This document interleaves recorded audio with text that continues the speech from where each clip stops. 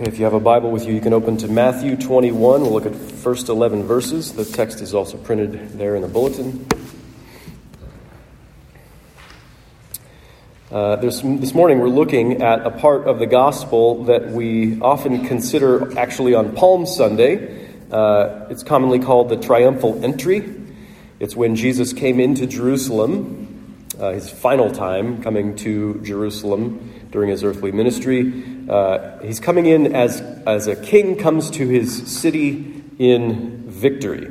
And this is why it's called the triumphal entry. It marks the beginning of the week of the biggest annual festival of the Jewish people, the Feast of the Passover, when the lambs were sacrificed in commemoration of the Exodus, when God had delivered his people from Egyptian oppression. And so this time was special and unique. This time, the Lamb of God, the spotless Lamb of God who takes away the sins of the world, would be slain. So this Passover week would end with the crucifixion of Jesus. He'd been talking about the significance of this moment. Everything in his life was leading up to this point, and now, finally, here he is, the king coming to save his people. He's a strange kind of king, saying strange things, coming in a strange way, bringing a strange salvation with him. It's all wonderful, and that's what we're going to talk about this morning. So let me pray, then we'll read the scripture. Father, by your word and by your spirit, we pray that you would tune our hearts to sing your grace. We pray in Jesus' name. Amen. Matthew 21, starting in verse 1. Now, when they drew near to Jerusalem and came to Bethphage, to the Mount of Olives, then Jesus sent 2 disciples, saying to them, "Go into the village in front of you, and immediately you will find a donkey tied, and a colt with her. Untie them and bring them to me. If anyone says anything to you, you shall say, 'The Lord needs them,' and he will send them at once." This took place to fulfill what was spoken by the prophet, saying, "Say to the daughter of Zion, behold, your king is coming to you, humble and mounted on a donkey, on a colt, the foal of a beast of burden." The disciples went and did as Jesus had directed them. They brought the donkey and the colt and put on them their cloaks, and he sat on them. Most of the crowd spread their cloaks on the road, and others cut branches from the trees and spread them on the road. And the crowds that went before him and that followed him were shouting, "Hosanna to the Son of David. Blessed is he who comes in the name of the Lord. Hosanna in the highest." And when he entered Jerusalem, the whole city was stirred up, saying, "Who is this?" And the crowd said, "This is the prophet Jesus from Nazareth of Galilee." This is the gospel of Jesus Christ. Praise be to you, O Christ. Well, Jesus has been saying some strange things that his followers are having a hard time understanding, hard time accepting. He's been telling people that he, the king, came to serve, came to give his life as a ransom, saying that he, the king, is going to Jerusalem actually to die and then be raised on the third day. And now the gospel is building to a climax. Here he comes at this climax of his earthly ministry. He comes to Jerusalem. It's the city of kings, city of the kings of old, right? He approaches from the east, from the Mount of Olives, where one has this majestic view of the splendor of the city, especially the Temple Mount, which to the Jewish people is the heart of the glory of the kingdoms of the earth. So the crowd has heard great things about Jesus, even if they haven't understood all his teachings. He's got a huge crowd of people following him and acclaiming him. The atmosphere in the city was electric with anticipation of his arrival, so much that his enemies became really worried. Even Jesus himself calls attention to the momentousness of this occasion by arranging for his transportation here with the donkey and the colt in fulfillment of an ancient prophecy. He's identifying himself as the long-awaited Lord who has come to save his people. He gives his disciples these strange instructions, these prophetic instructions, really, about finding and securing the donkey and her colt. He speaks confidently about what is going to happen with this donkey and with the colt. and what he says comes to pass. Think about that. The one who's been talking about coming to Jerusalem to die, what he says comes to pass.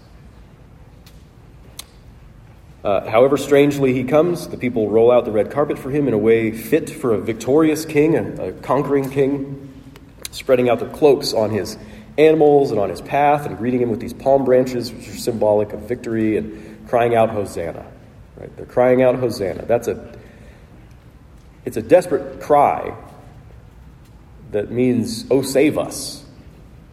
I think in our minds we generally think Hosanna means something like praise you.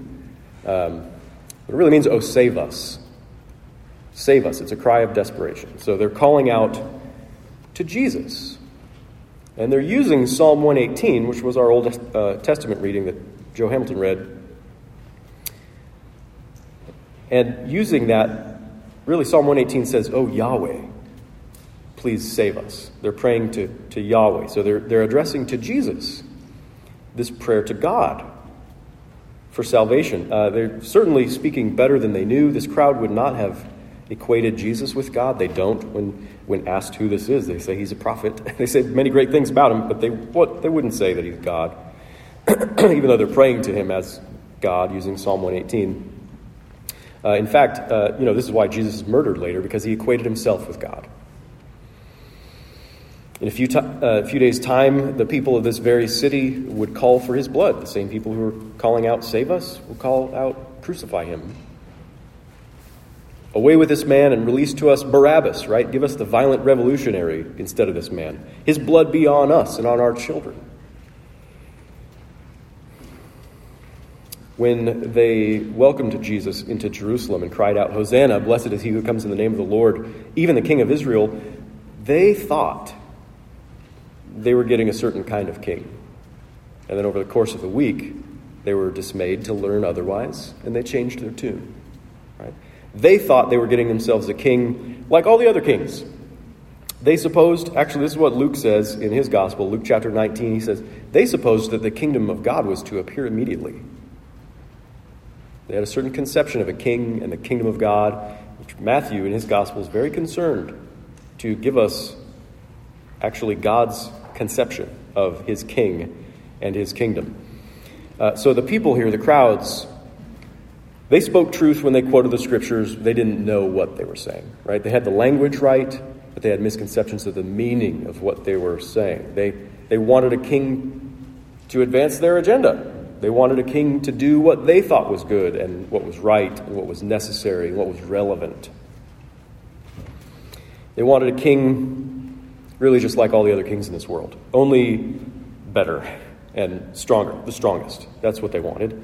It had been a problem for the people of Israel for over 1,000 years. In 1 Samuel 8, you get this, the elders of Israel, after this nightmarish time with the judges and oppression from foreign peoples and the sinfulness of God's people, the cyclical nature of judges, after so long, 1 Samuel 8, the elders of Israel told the prophet Samuel that they wanted a king like all the other nations.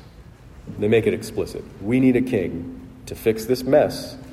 We need a king like all the other nations have. That's what will fix our mess. So God said they wanted this actually because they rejected him as their king. You can go read that, 1 Samuel 8. So the prophet Samuel warned the people of Israel that what they were asking for was really, they want an oppressive strong man who ruled through coercive power and through violence, who would just take and take until, they realized too late that they'd actually chosen slavery for themselves. In wanting a king like all the other nations, they're choosing slavery for themselves. They didn't care. They insisted, no, there shall be a king over us, that we also may be like all the nations, and that our king may go and fight our battles. Right? So there was no difference between the people of Israel and the other nations. They saw their problems the same way everybody else did. And so their solution to the problems that they saw were the same as everybody else's. We need someone to advance our interests over and against the interests of others who threaten us. Right? We need someone to advance our interests. If only we had a strong prince to lead us to victory in war and national security, right? So this is not obviously just ancient Israel. This is in the writings of Christian nationalists today. So Israel got their king. They got Saul. They got a big man, someone that other world leaders would fear to mess with, or who would make other leaders respect Israel by force. And Saul turned out, just as God said, to be capricious, a violent tyrant who did not, in fact, deliver on their hopes and expectations. So God gave them a king of his own. After they got the kind of king that they wanted, king like everybody else in the world had, God gave them a king of his own, after his own heart. A king none of them would have expected or chosen. Someone who did not fit their categories for a strong world leader. Just a shepherd. Shepherd boy. A foolish choice if you want to be just like all the other nations, right? But God prospered David. And he prospered his people through David to show the people the folly of their desire to be like all the nations. To teach them the goodness of his alternative kingdom, which is unlike anything in this world. Right? So it's a difficult lesson to learn. They never really learned it. In fact, they ended up completely misinterpreting God's work and could only, sort of look back on who David was, could only conceive of David as a prime example of exactly the kind of king they had always been looking for. Right? God gave them a different kind of king when he gave them David, but they said, look, it's the king we always wanted. He did for us exactly what we wanted. They were blinded by their expectations. And they didn't recognize the strange spiritual qualities of the kind of king that God provided. And by Jesus' time, they longed for another David. They were wrong about what that meant. But they longed for another David, a son of David, a greater son of David, to come and deliver them from the Romans by force, to reestablish what they saw as the golden age of their nation when they were a nation like other nations, only better and stronger. Right? They didn't realize that David's kingship had always been a divine critique of their vision of kingship. So they didn't realize that the prophecies of the Son of David, coming to establish the kingdom of heaven, would be completely out of alignment with their hopes and expectations, their worldly expectations. Right? So when Jesus comes onto the scene, they think, now, here is someone who can gather crowds. Here's someone who's popular. He can gather army-sized crowds. And he can provision his armies with just a bit of bread and fish. And he's got the moral high ground to inspire his followers. And he can heal the wounded or even raise the dead with a touch. Who could stand before an army with Jesus at the head of it? If Jesus were a king like other kings, if his kingdom were just like all the other nations, not even the terrible power of Rome could stand before him. That's true. Domestically, he would bring great prosperity. On the foreign front, he could conquer all our enemies. As a political leader, he could actually fix the world, couldn't he? Hosanna! Save us, Lord. Save us by doing what we think would fix the world. We can imagine it. Do it. Save us by fulfilling our political agendas, our ideas of what is relevant. Save us from earthly injustices and poverty. Save us from all our suffering, from anything that makes life unpleasant. Save us by promoting the interests of your people over against all those bad people in those other nations. Save us in really impressive ways that show others that you are obviously the great king over a great nation. But here he comes riding a humble donkey instead of a war horse. Right? And all along the way, his life has been faithfully a divine critique of our visions of kingship and power and salvation. He came to be our king, all right. He did, but that means nothing like what we think it means. He came to save us, but his salvation is quite unlike what you will find promised by world leaders. If you think Jesus would make a great world leader, like the President of the United States, that he could really fix the world if he were in an office like that, then you should ask yourself if you really understand Jesus. In fact, I think that's the kind of thing this crowd in Jerusalem thinks. And they're all about to be severely disappointed, so disappointed that they will turn and call for his crucifixion. They are happy to employ the violent methods of Roman oppression to be just like all the nations, to be rid of this king that they reject. That's what it means when the people clamor for Jesus to be a king like all the other kings. It means they actually reject God. They actually reject God's kingship, his vision for a king. What kind of king do you want Jesus to be? Would you ask him to do the very same kind of things that your unbelieving friends and neighbors would ask him to do? If you think Jesus should be the kind of king who saves you by doing what you think would fix the world, who saves you by fulfilling your political agendas, your ideas of what is relevant, who saves you from earthly injustice and poverty and discomfort and suffering, who saves you by promoting your interests over against the interests of others, who saves you in a really impressive way so it becomes obvious to others that they should follow this king. In fact, you're rejecting Jesus and rejecting his true kingship for a vision of kingship and salvation just like everybody else has, right? So here are some diagnostic questions for you. What do you think is really wrong with the world? You should probably think about that. What do you think is really wrong with the world? What do you think will really fix what's wrong with the world? Are these the same things that non-Christians think? Do you have the same basic hopes and expectations as people who openly reject Jesus? How about we let Jesus tell us who he is and what he came to do and what his salvation really is about? How about we let Jesus tell us what it means when we cry out to him, Hosanna? Because we don't know what it means. We don't know what it means to call out to him, save us. But he can tell us what it really means. Like those people in Jerusalem on that day, we're probably speaking better than we know when we cry that out. We might be getting the language right, but misconceiving the meaning. We don't know what a good king should be or do. We don't know what we need saving from. We don't know what God's goodness will actually look like until we see it revealed in Jesus, in who he actually is and what he actually came to do. And really, it's only after his crucifixion and resurrection that we realize it. So John, in his account here of the triumphal entry, he says that the disciples did not understand these things at first. But when Jesus was glorified, then they remembered that these things had been written about him and had been done to him. Right? So Jesus came riding on a donkey. We don't know what that means.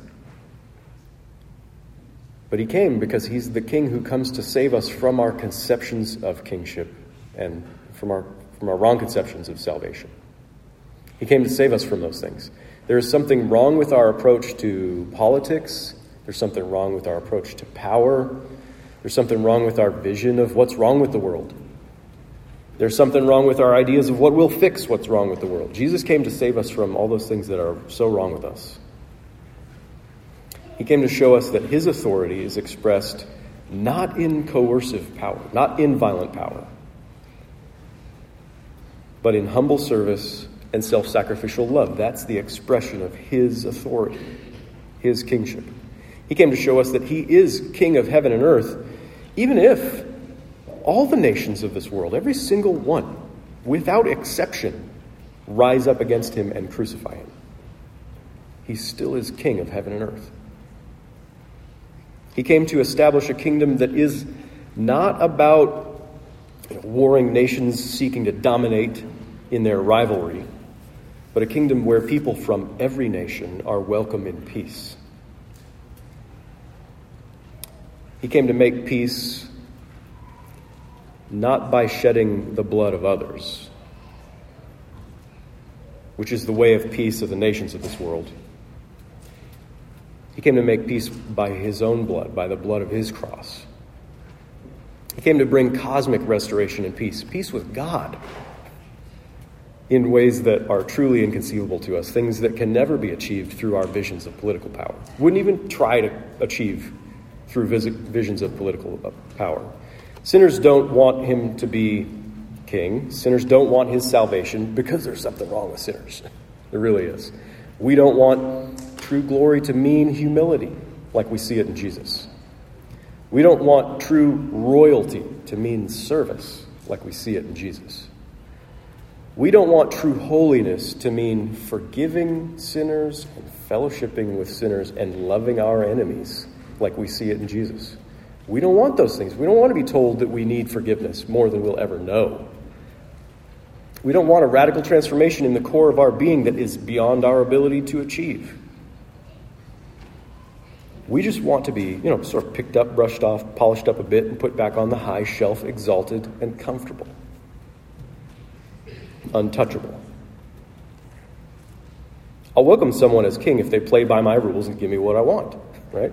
But that's actually rejecting Jesus. That's rejecting who he is. No one in Jerusalem truly welcomed Jesus for who he really is, but that didn't stop him from coming and doing what he came to do. Couldn't stop him. It really was the triumphal entry, in spite of all the misconceptions, because the king had come, the Savior had come to do his work. It was impossible to stop him because he truly is the king. All the misunderstanding of all the people wouldn't stop him. All their ill intentions and hostility wouldn't stop him. Nothing they could muster in their hearts. None of their schemes, none of their words, none of their actions could stop him. None of their sanctimonious compliance or flattery could stop him. None of their faltering weakness could stop him. None of their willful ignorance could stop him. None of their fearful efforts to control could stop him. None of their blatant treason could stop him. There is nothing in heaven or on earth, whether conceivable or inconceivable, that could deter the king from doing what he had come to do. He came to be rejected, utterly and thoroughly rejected, so that he might truly welcome us in God's eternal kingdom. We don't really understand what it means to welcome Jesus, but through Jesus Christ, God has welcomed us. Nevertheless, Jesus has reconciled us to the one who is at the heart of reality, to the triune God of love that we've all rejected in our sin, the one who we have refused to know, we've refused to understand, we've refused to relate to. Jesus has shined the light of God into the darkness of our hearts and our minds. And that is a wonderfully good thing for him to have done. His thoughts are higher than ours. His ways are higher than ours. They are beyond us. And that's really good news for people like us. His goodness is beyond our conceiving, which is good news. He overthrows all our expectations of him, which is good for us.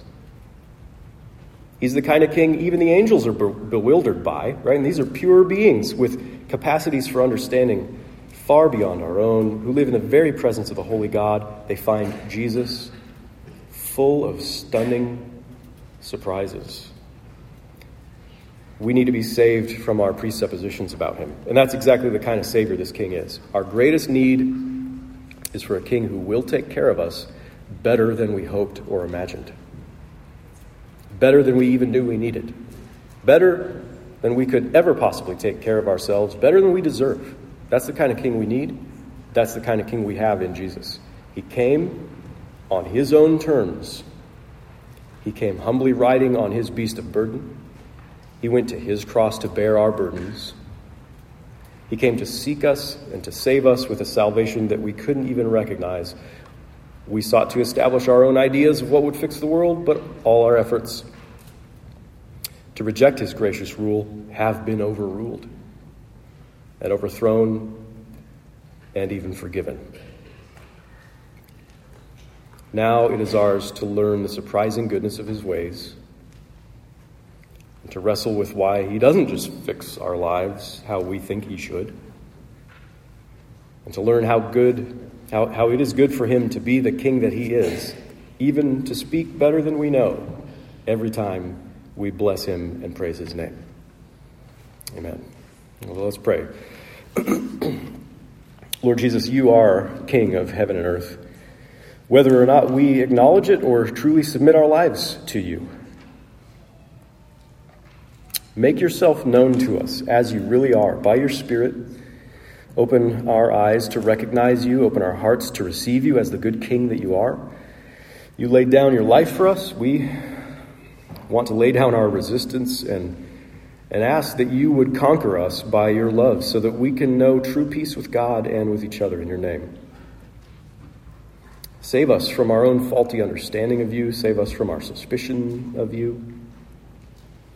Save us from ourselves. Save us for a relationship with God where we know you even as we are known by you. We pray this in your name. Amen.